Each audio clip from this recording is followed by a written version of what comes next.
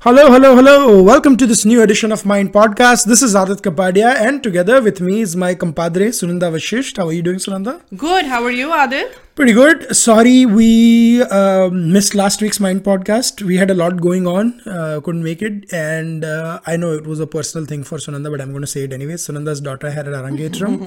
And I must say, this is coming from a completely partisan view. And I don't care what you perceive it, but she was brilliant in it. Outstanding. Thank you. And trust Sunanda to have a Arangetram with a bilateral speech inside the Arangetram. Yes. We had Congressman Pete Olson deliver a speech about India, Pakistan, and United States. And of course he talked about the Arangetram too, but it was nice. And the CG Anupamani also spoke very nicely. So it was a very interesting event, but that's the reason we couldn't do it last week. So guilty as charged. You can let the hate mail come in for last week, but we'll cover everything that happened last week in this week. But before we go further, let me introduce you to our guest this week. It gives me great pleasure to introduce author, columnist, and good friend Mayuresh Didolkar joining us from Pune, Maharashtra. He has written various books, one of them being The Dark Road, which was a mystery thriller, and the other right now, his latest book published by Juggernaut is Nagin, which is a short story collection, and he writes tweets on a variety of issues. And he has been Mind columnist for a long time. He's one of our most read columnists, I should say. Absolutely. So welcome to Mind Podcast, Mayuresh. Thank you so much, Aadit. Thank you so much, Sunanda. Great to be here. Yes. Absolutely. So, and I have to say this about Mayuresh when, as an introduction, I have always enjoyed talking to Mayuresh. I think he brings a very sensible take on most things. So I'm really delighted to have him on the podcast today. Yeah, absolutely. Thank you. Yeah, absolutely. So before I think we get into I guess what you may call detailed discussions into his books and work and all that, I want to start off by talking things that dominated the news this week. So amongst which, Sunanda, of course, were the Rafale thing that Arun Shourie and Yashwant Sinha did, with Prashant Bhushan. Which Abhijit Iyer Mitra very correctly eloquently debunked. But this has been debunked for a long time. I don't know where this came from. Somebody was joking on Twitter. There is 3 ways to retire. One is the Rahul Dravid way, the other is the Sachin way, and the third is the Arun Shourie way. He never retires. Yeah. And for Arun Shourie, it was like he was back again talking about Reliance. I mean, that's an old animus right there. Absolutely. So it isn't anything new for him. But I watched his... For a man like Arun Shourie, who single-handedly went against the establishment during emergency, and who we have all grown up reading, and the work he did was phenomenal. But when it came to this, if you come to issues, for last few years, he has lost track of a few things. But even as an investigative journalist that he used to be, he hasn't done much investigation on Rafale deal. So all that he brought out has been debunked even on the pages of Mind Makers. Absolutely. Mohal wrote a phenomenal piece. Yes, and so did Shwetang. So it has already been debunked. It has been debunked by Raksha Mantri herself on the floor of the parliament. It has been debunked several times. So I don't know what they are coming up with. Your thoughts on this, Mayuresh? So actually, I was reminded whenever I talk about this Rafale deal, I am reminded of a term used by American TV talk show host Bill Maher, of whom I am a great admirer. He talks about this thing called zombie lies. So zombie lies are the lies which have been debunked again and again, and yet the other party doesn't stop telling them. So he said that there used to be a time when if a party told a lie and if it was refuted with sufficient amount of evidence, the other party would stop talking about that. But now we are into that so-called post-truth age, where debunking any kind of lie, and especially the Congress-led Indian left are actually a living example of that.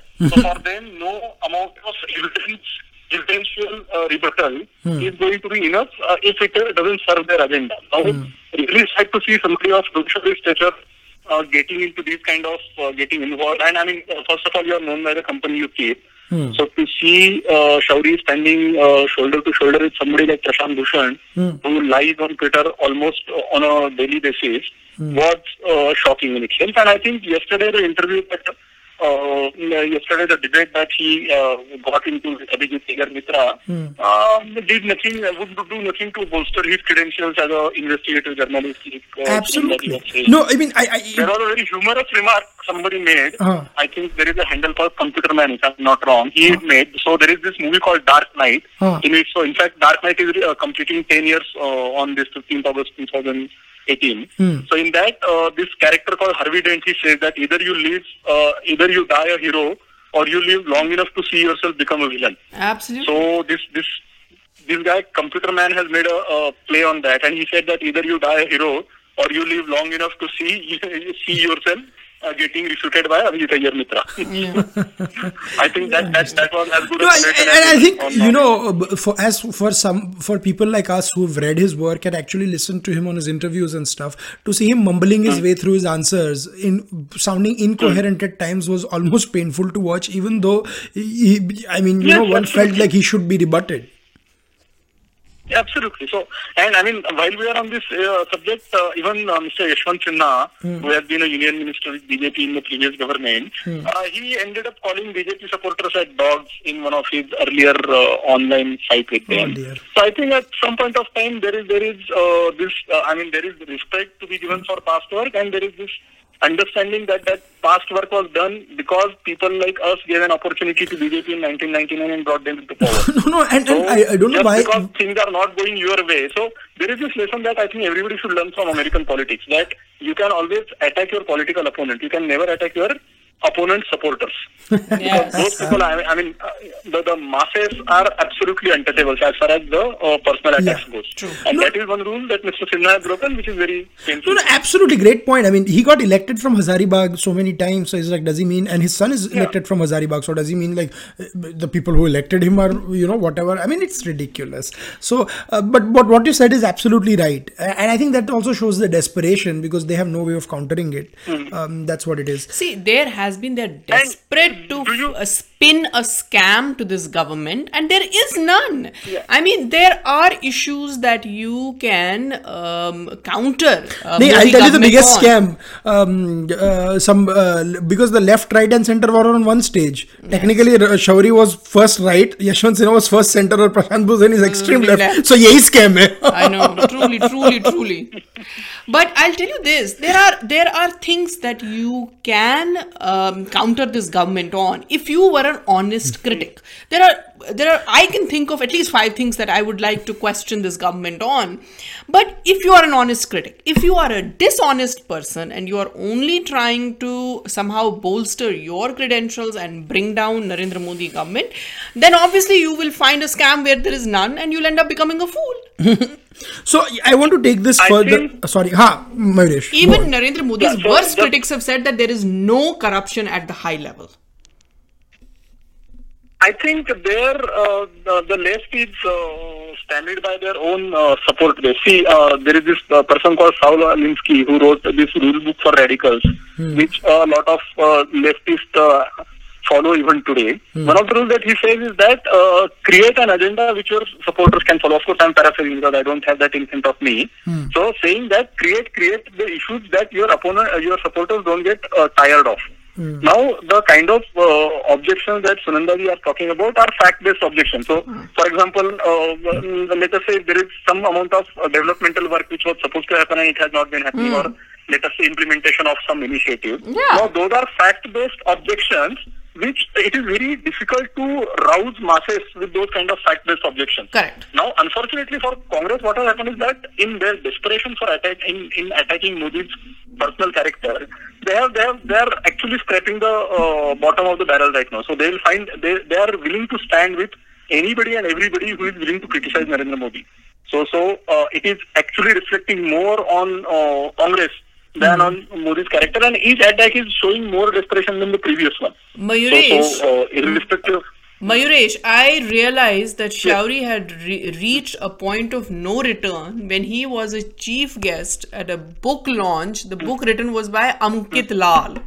I mean, for a man of his absolutely. stature to be actually gracing the occasion for a book written by Ankit Lal, I mean, at that point I had realized that when you yes, said the man of same- his stature, I thought you were talking about Ankit Lal. No. मतलब it could have क्यों stature मतलब it could I be in know. any direction, right? So, for me, he has already reached point of no return, and it is pointless to even talk about him. In the 90s, there was a movie called Sathi. So, Which movie? Directed by our Sathi.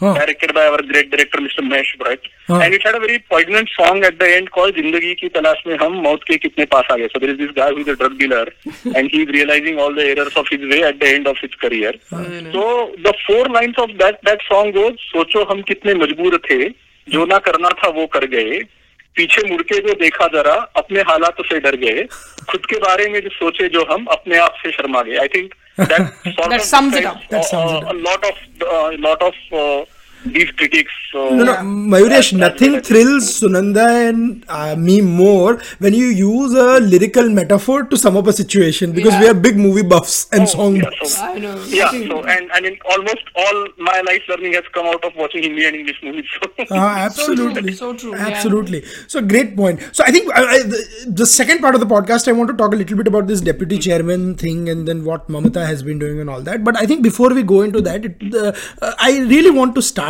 or talk a little bit about Mayuresh's books. So Mayuresh, let me ask you this.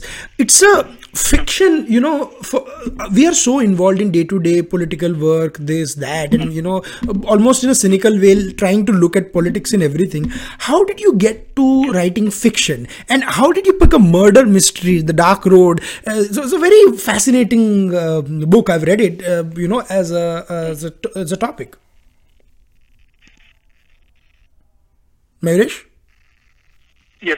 So I'll just tell you a little bit about my background of how I started reading, because I think that's a very interesting little story. So I did most of my school education in the rural parts of Maharashtra, so where the spoken English especially was non-existent even in schools. So when I came to study college education in Pune, I wanted to improve my English. So I actually started reading English novels the way, naively I thought that it would help me improve my English. So I don't know whether my spoken English improved as a result of that or not, but I found a passion for a lifetime. So I think I didn't read my first English novel till I was about 17 or so. So I think after my 12th standard examination, I must have read. So I still remember there was a novel called Day of the Jackal written by Frederick Forsyth. So I think that was my first English novel that I finished reading. And I think my writing is more of a result of my reading. So because I read a lot of popular English fiction in my 20s and my 30s, I always wanted to write something on those lines. In fact, I wrote a horror novel before I wrote in Dark Road, which not many people know about, called Kumbhapur Rising. And I had self-published that in 2013. But of course, I was very new, and I really didn't know how to finish a book. So writing a story is one thing, but writing a story is still only 30% part of the entire publishing experience. So in 2015, actually, Dark Road came about in a very different and very interesting way. There is this society in US called NaNoWriMo, National Novel Writing Month, which November is the National Novel Writing Month in USA, where people try to write a 50,000 word novel in 30 days flat. So that's the challenge. The challenge is that you start writing a novel on 1st of November and you finish that draft on 30th November. And it's a very popular challenge which is done by many people. There are a few books which went on to become bestsellers, which were written in that part of that NaNoWriMo. So before writing Dark Road, I was registering myself for that challenge for a couple of years, and November usually at the time of Diwali and other things in India. So I never could write that. So in 2015 February, I decided that, okay, let me see if I can write a book in 30 days. So that was the idea, that I'll finish writing a first draft in 30 days flat. And because I wanted to add that timeline in mind, I decided that I'll write a story which is not overtly complicated. So I'll write a simple story where not too many characters are there, and I'll only focus on what happens to them. Now, here is the funny part, that, and I always like to say that many ways writer is actually only the first reader of the book.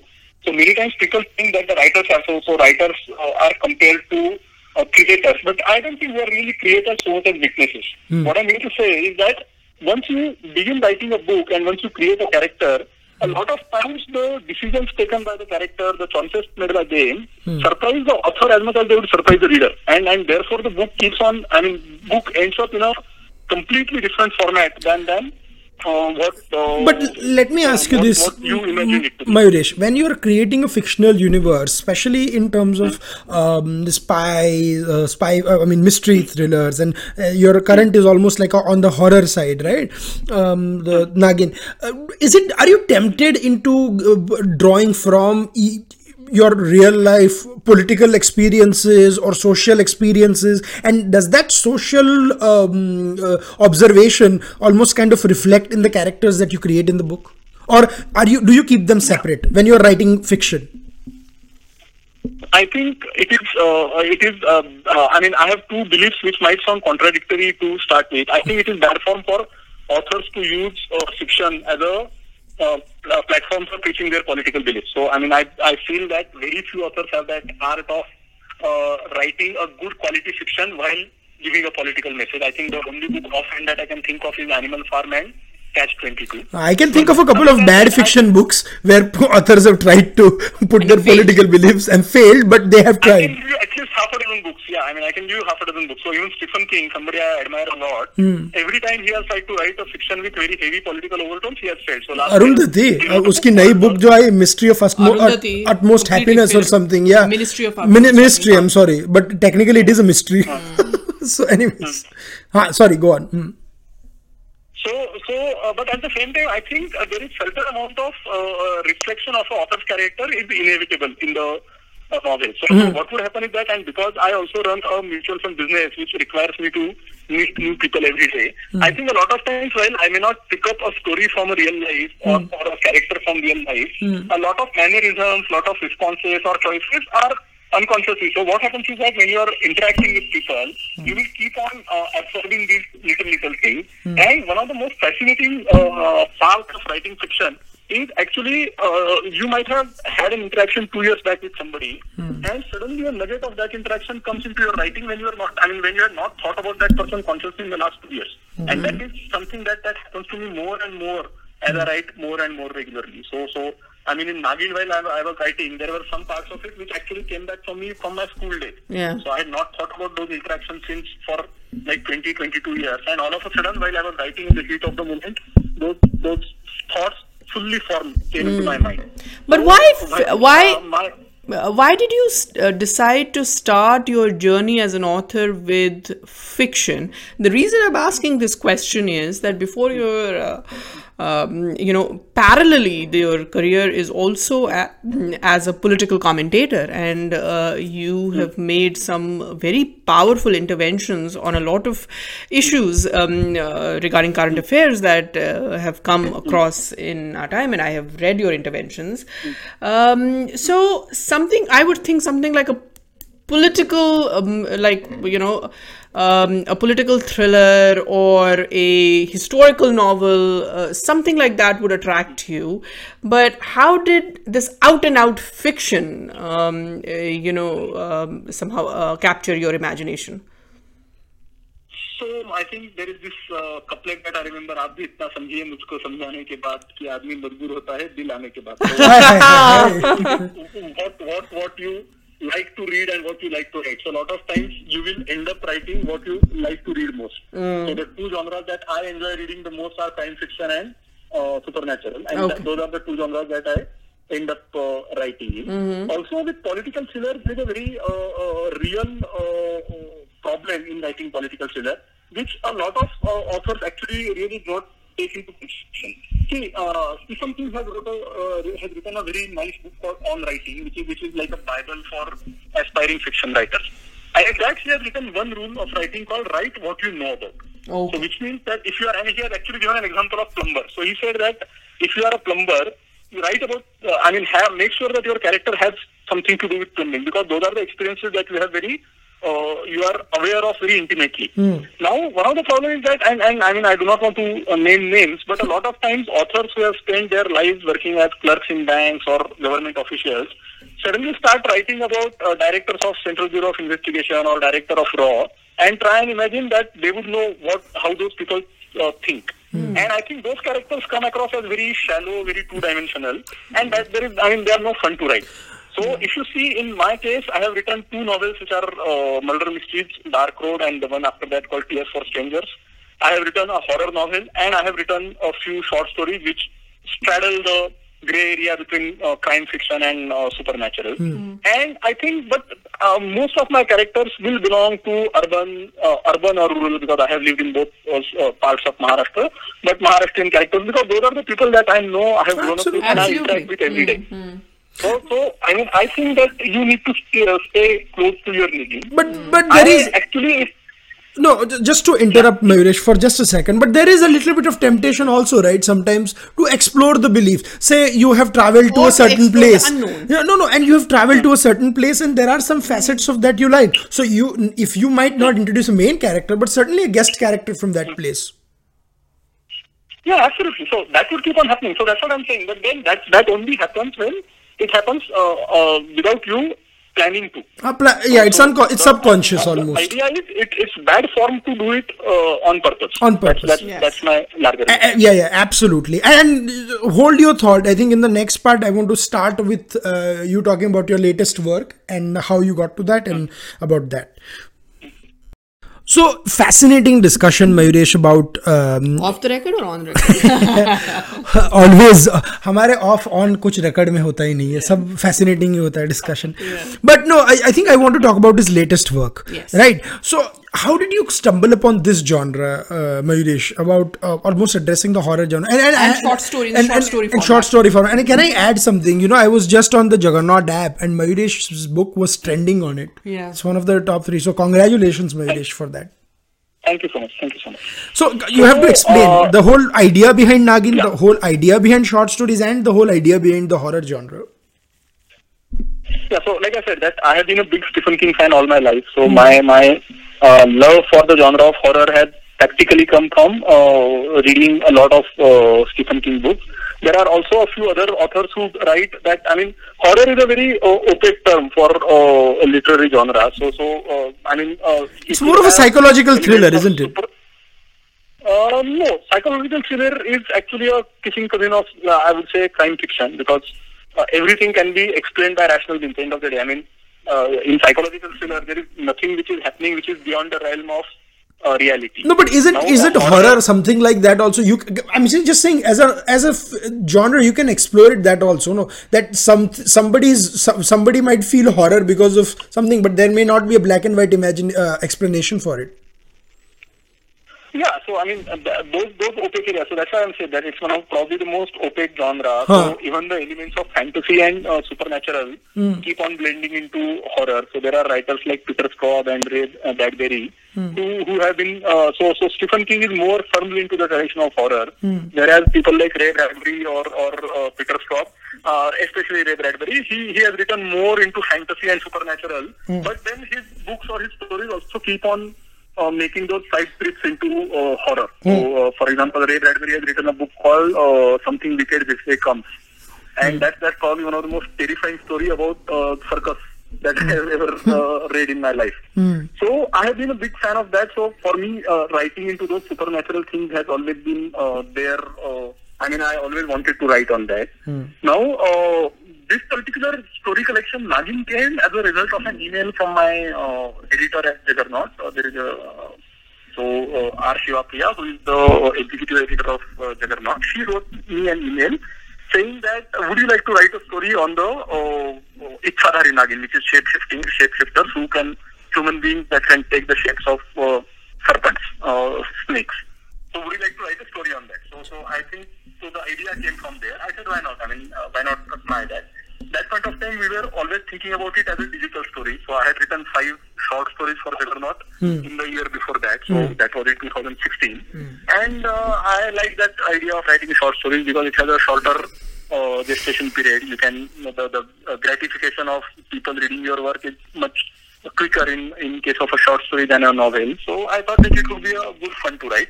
So I wrote 3 ideas and sent them to her, saying that, okay, this is what I have in mind. she liked them so much that she said that, okay, let us increase from 3 to 5 and see if we can do 5 stories. So I took a couple of more weeks and I wrote 2 or 3 more ideas and sent them to her. So I had not written those stories. I had only written sort of rough, maybe 300 words outline of those stories. Now that is where I think they decided that they would like to do a full book of paperback or print version instead of running only as a digital version. So then again we had a discussion and we said that, okay, let us have 2 or 3 more stories in a similar genre. Now that was the time when I actually decided that, okay, instead of restricting myself only to Karunanidhi, which means human beings who can turn into serpents, why not look at Ichhadari human beings, which means that human beings that can take shapes of various animals.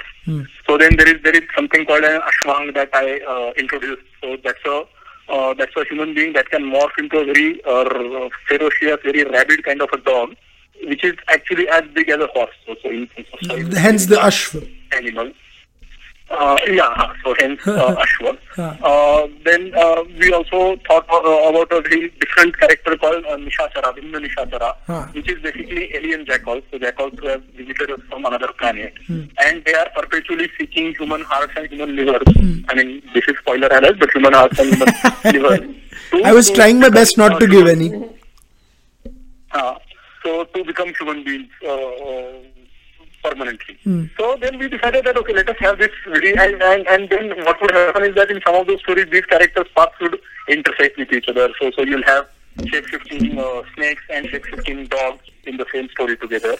And it was, I mean, that is I threw my inhibitions completely to the wind. So that is one of the best things about horror or supernatural. Interesting. So I think between non-fiction and fiction, the attraction of fiction is that it can always make stuff up in fiction. Yeah. Well, in non-fiction, I mean, unless you are a Rana Ayub or somebody.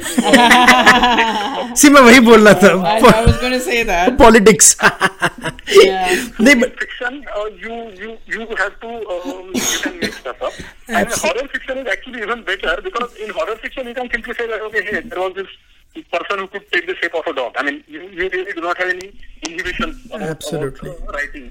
So I think that was one of the best experiences that I have had. Very interesting. You know, one thing I'll tell you this though, because the field of horror is like not explored as much in India as it has been in other places. Yeah. So I really hope that this is taken further, not just in terms of in books, and also in terms of TV shows or movies or something. Absolutely. Because the kind of horror we do, even the topic you have, Ichhadari Nagin thing, right? We do like with very B grade effects and those 80s movies. You can't really think of a contemporary. So here's to hoping that something contemporary happens. But from us, Mayuresh, good luck on your future endeavors on the books itself, and this has been a great journey, and we'll be talking more about it. I think there is a couple of book reviews like that people are going to write and stuff. So looking forward to that, like what they have to say about it as well. So yeah, but coming to the more contemporary issues, and Sunanda, I would like you to come here. Yes. There was a Rajdeep Sardesai's book. He wrote a something book launch, or he had a discussion with like 6 people on the panel, 5 politicians and 1 half politician, Yogendra Yadav. So because उसको खुद को पता नहीं वो politics में है या नहीं. Who क्या पता if Arun Shourie really is feeling bad, next press conference will be with Yogendra Yadav. उनके साथ ही तो है वो प्रशांत भूषण के साथ. But in any case, so Jay Panda actually, and they were talking about Modi and coalition होगा कि नहीं होगा, and typical delusional. And Jay Panda actually, who was in the audience, gave a wonderful rebuttal that out of that, and one of them was Akali Dal, out of those 5, 4.5 panelists are against Modi. Yeah. If this was the representation in India, then next elections would have been a slam dunk, but it is not. So I want to come to this thing where the united opposition thing was brought up. One was that Rajya Sabha deputy chairman elections where Harivansh of JDU won, with BJD and TRS both supporting the government and BJP and JDU's nominee, if you want to say, and Aam Aadmi Party and what's his name, Jagan Mohan Reddy's party abstaining. Yes. So the opposition unity is chimera. Yeah, and Narendra Modi and Amit Shah are reaching out to allies and stuff. So I think in the NDA will get stronger. So how do you view this in the larger 2019 picture? About couple of months back, I had written an article where I had said that every anti-Modi vote is a vote for Congress. In a sense, what I was trying to say that it's a vote for Congress ecosystem. Every anti-Modi vote. So this happened when we had the, by-election results were declared and all that. That is when I had written that. And so it is clear to me even more now that every anti-Modi vote is a vote for Congress ecosystem. So there are people also who are realizing that, and they think that even though we may vote our favorite candidate or we may vote for our favorite candidate's track record, but if it is a vote that does not go for that's not directly for Modi, it will be used against him. So that is a realization that I feel that is happening amongst the larger electorate at the moment. How far it will spread, I don't know. But there is this view now. So in Lok Sabha election, and that is exactly what BJD, Narendra Modi himself worked phones and talked to Naveen Patnaik. This is after Naveen Patnaik, after BJP has gone, completely ballistic about his government, BJP government in Orissa. And they are actually planning to give him a big challenge in Orissa elections. Yet, when Narendra Modi works phones, and yet when the issues are larger than that, BJP government supports BJP. So what this tells you is that in the larger opposition unity, Rahul Gandhi has not really come of age. He needs another few years. The way he lost the elections for the deputy chairman of Rajya Sabha in a place where the government is a minority is a shame, where they won more votes than they were supposed to. Even in the no confidence motion, government won more votes than they were supposed to win. So where did those votes come from? So the question really is that right now the onus is really on the opposition to somehow stitch an alliance with a face. Mamta being as mercurial as she is, I do not see her playing a second fiddle to anyone. I do not see, these are all... Not even after she got the great mass leader of India, Chandan Mitra. Not even after she got Chandan Mitra. I do not see her playing second fiddle to anyone. I do not see Naveen Patnaik playing second fiddle to anyone. I don't see any of them playing second fiddle to anyone. So really, Rahul Gandhi is in a bit of trouble. I read a report where Ram Jethmalani cross-voted. Is that true? He's only doing what he has done all his life. उसको खुद को भी पता है. So talking about cylindrical politicians, what better state to start from Maharashtra and Sharad Pawar? Mayuresh, how do you view the national picture and how do you view things in Maharashtra? Because Maharashtra is one of those states that goes to vote with India in 2019. Yeah, so I think I agree with Sunanda ji when she talks about every anti-Modi vote being a vote for Congress. So to that extent, I think that is the perception which a lot of people are having. And I think that is a perception that Modi and Shah are also very assiduously working on building. So because they realize that there is a making into a presidential election, basically. Yeah, absolutely. So they are making it a president. They are aware that in a fight of two leaders, BJP will come out on top 10 on 10 times. They are also aware that the ego of the old guard will not allow Rahul Gandhi to sort of take an evasive action. So that is what they should have done in Karnataka. Karnataka, their campaign was going on well. Till the time Modi and Shah baited Rahul Gandhi with a Modi versus Rahul Gandhi rhetoric.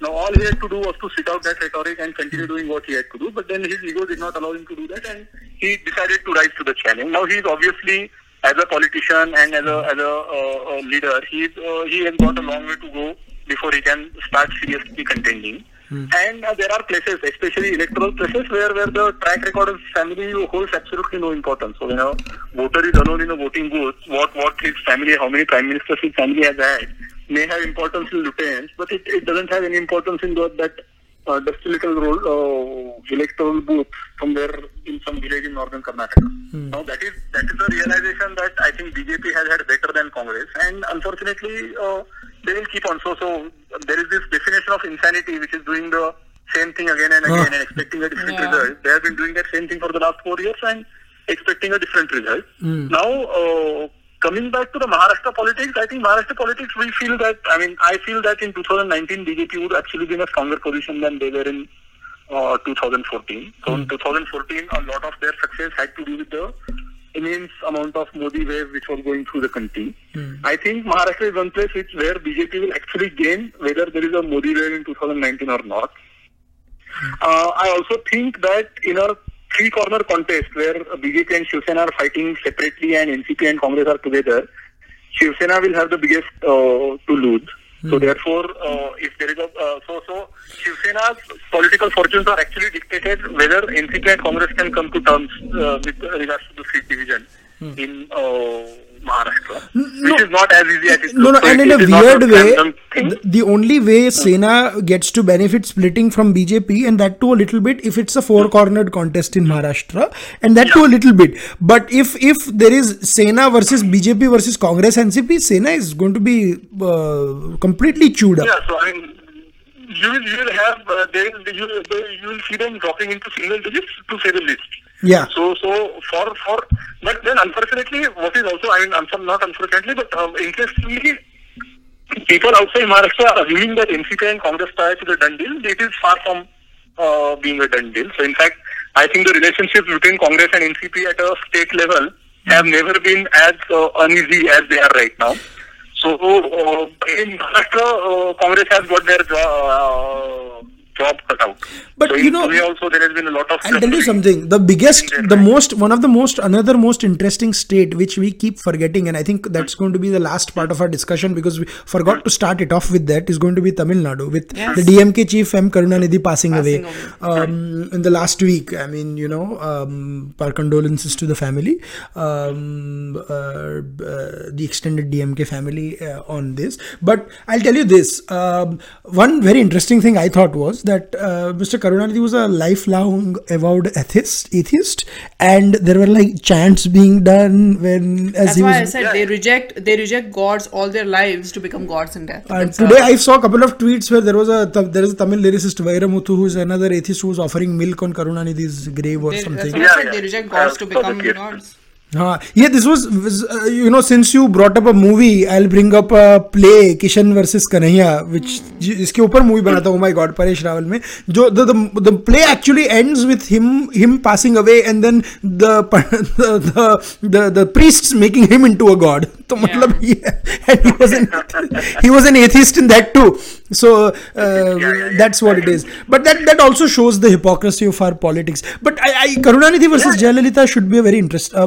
After Karunanidhi versus, I meant the DMK after Karunanidhi and the ADMK after Jayalalitha is going to be a very interesting fight. And Tamil Nadu after both of them is going to be very interesting. I think Tamil Nadu is meant to achieve some major greatness after this, honestly. I mean... coming at it from a slightly different perspective, I think many BJP skeptics, so people who are not Congress sympathizers, but who think that BJP is unlikely to repeat 2014. So, example, Mr. Minaz Merchant has written a very detailed article yesterday in Daily about it. I think a lot of those people are going to get surprised because I think 2019 is going to be an election unlike any other.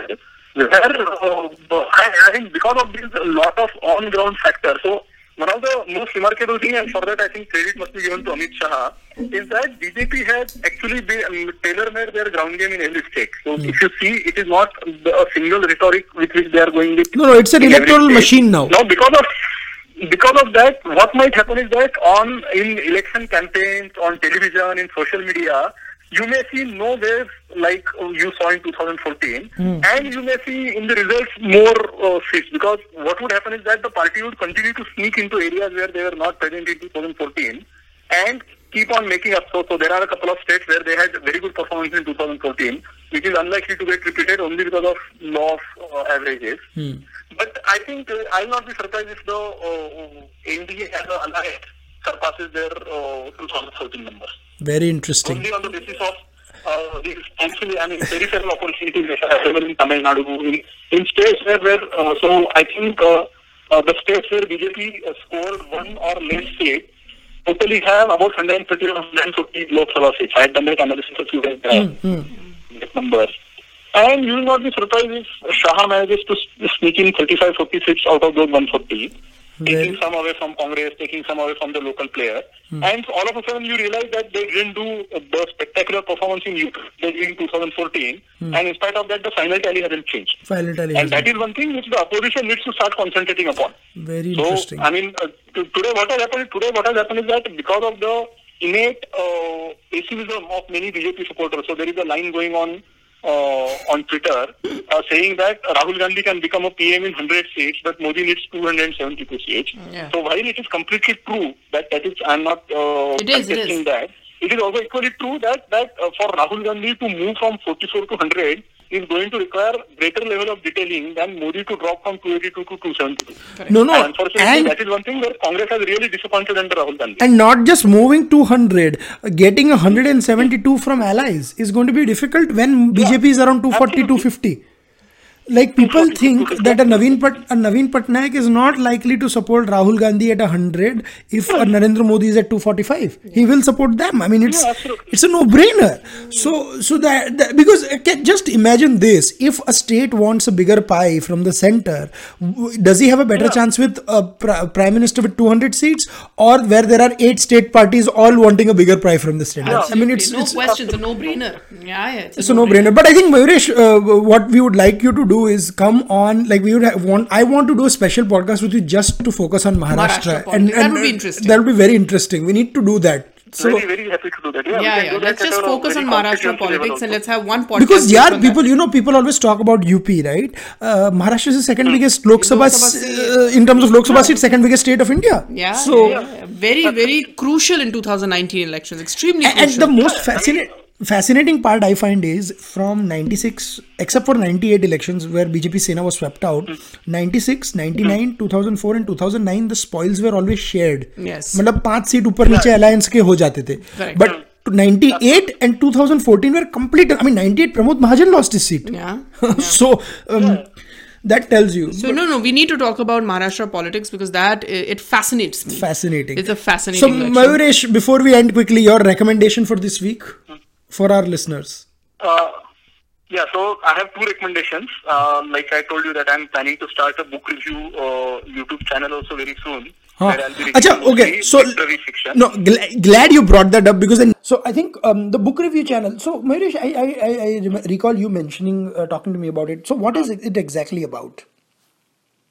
Actually, what I realized is that there is a dearth of reviews which are done by people who, I basically wanted to move away from the quote-unquote politics of fiction and move it to the realm of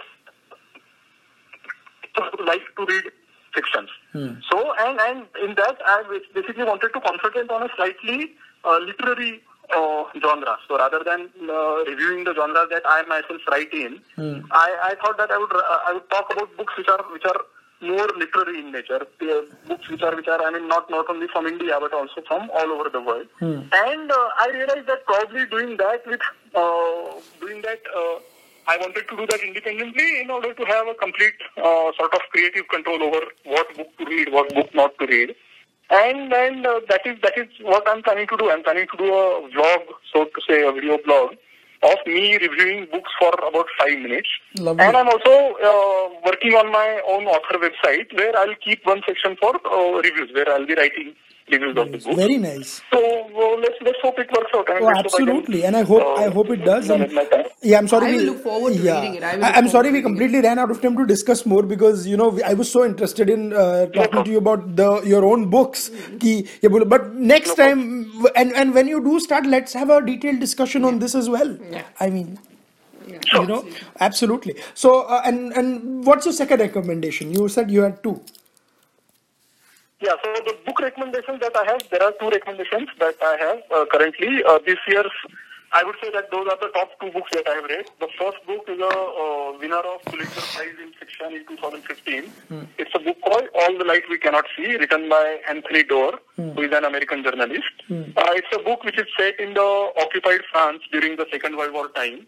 And it's a story about a blind girl and a Nazi youth. A 15-year-old boy who has been recruited into the Nazi army. and how their lives intersect without them meeting each other.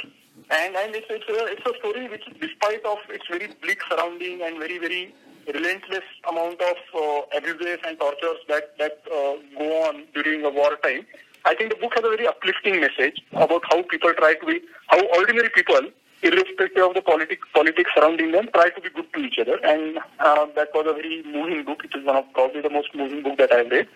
The second recommendation that I have is from my publisher, Juggernaut. There is a novel called Half the Night is Gone, written by IIT Delhi professor called Mr. Amitabh Bakshi.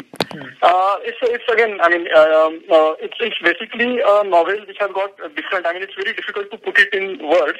Basically, one strand of that novel is a literary take on Ramcharitmanas, and I find it very surprising that somebody largely from the quote-unquote leftist point of view has chosen to work with Goswami Tulsi's Ramcharitmanas, and he has woven a very interesting contemporary story around that. And I think it's a book which deals with a subject that I feel very strongly about, which is the topic of male anger. I don't think the literary fiction depicts that with enough sensitivity as it is, and it talks about the kind of difficult bond that men often share with other men in their family, like their fathers and their brothers. And I found that to be a very moving book to read. So those are the two recommendations that I have. I will look forward to it. I look forward to reading it. Absolutely. Yes. Sunanda, your recommendation this week? I finally watched Parmanu. And I really loved it in the sense that I'm glad somebody made a movie on a relatively contemporary issue. It's simplistic for people like us who have really followed the Pokhran 2 and read everything there is to read about it. It's a little simplistic, but I understand why it is simplistic in a way, because it has to reach a wider audience. But movies like this should be supported, guys. They should be supported big time. I am so glad that finally here is a movie that does delve into a contemporary issue that, a truly story of the heroes of India. So kudos to John Abraham and to everyone else involved with the film. I enjoyed it, basically. It kept me riveted, although even though I knew exactly what was going to happen. But the treat is Bhuman Irani as Brajesh Mishra. So all of those who know Brajesh Mishra, it's kind of interesting. But it doesn't it doesn't become a caricature or anything. It's an honest attempt. So I hope more films like that are made. But this is my recommendation for today, Parmanu. I have two recommendations. One is a show called Fearless, which is a mini series, British mini series that is on Amazon Prime now. It's about a lawyer investigating a murder that happened 14 years ago. It's a fantastic series. And the second recommendation that I have is a completely out and out commercial movie, Mission Impossible, the latest one. My goodness, Tom Cruise is 56. How in the hell did he do those stunts? And he's done it all himself. He injured his foot while doing one. Wow. If you are a fan of pure popcorn cinema, just watch. And there is this hair-raising bike sequence in Paris, and the last helicopter chase, which is set in Kashmir, or as they call it, Indian-occupied Kashmir. By the way, we have a piece on that. Calling them out on this. Calling them out on it. Yeah. We have a piece that calls out why they said Indian occupied Kashmir and whatnot. But I guess it's an interesting watch regardless of all that. It's set in Kashmir, isn't in New Zealand, I think. But anyways, just for the stunts, watch it. But thank you so much, Mayuresh, for joining us today. It's been truly a fascinating discussion. Thank you so much for having me. And we'll keep having more of these discussions soon. Thank you so much. Yes. I look forward to joining you back again. Thank you so much, Sunanda. Thank you. Thank you. Bye. Yeah.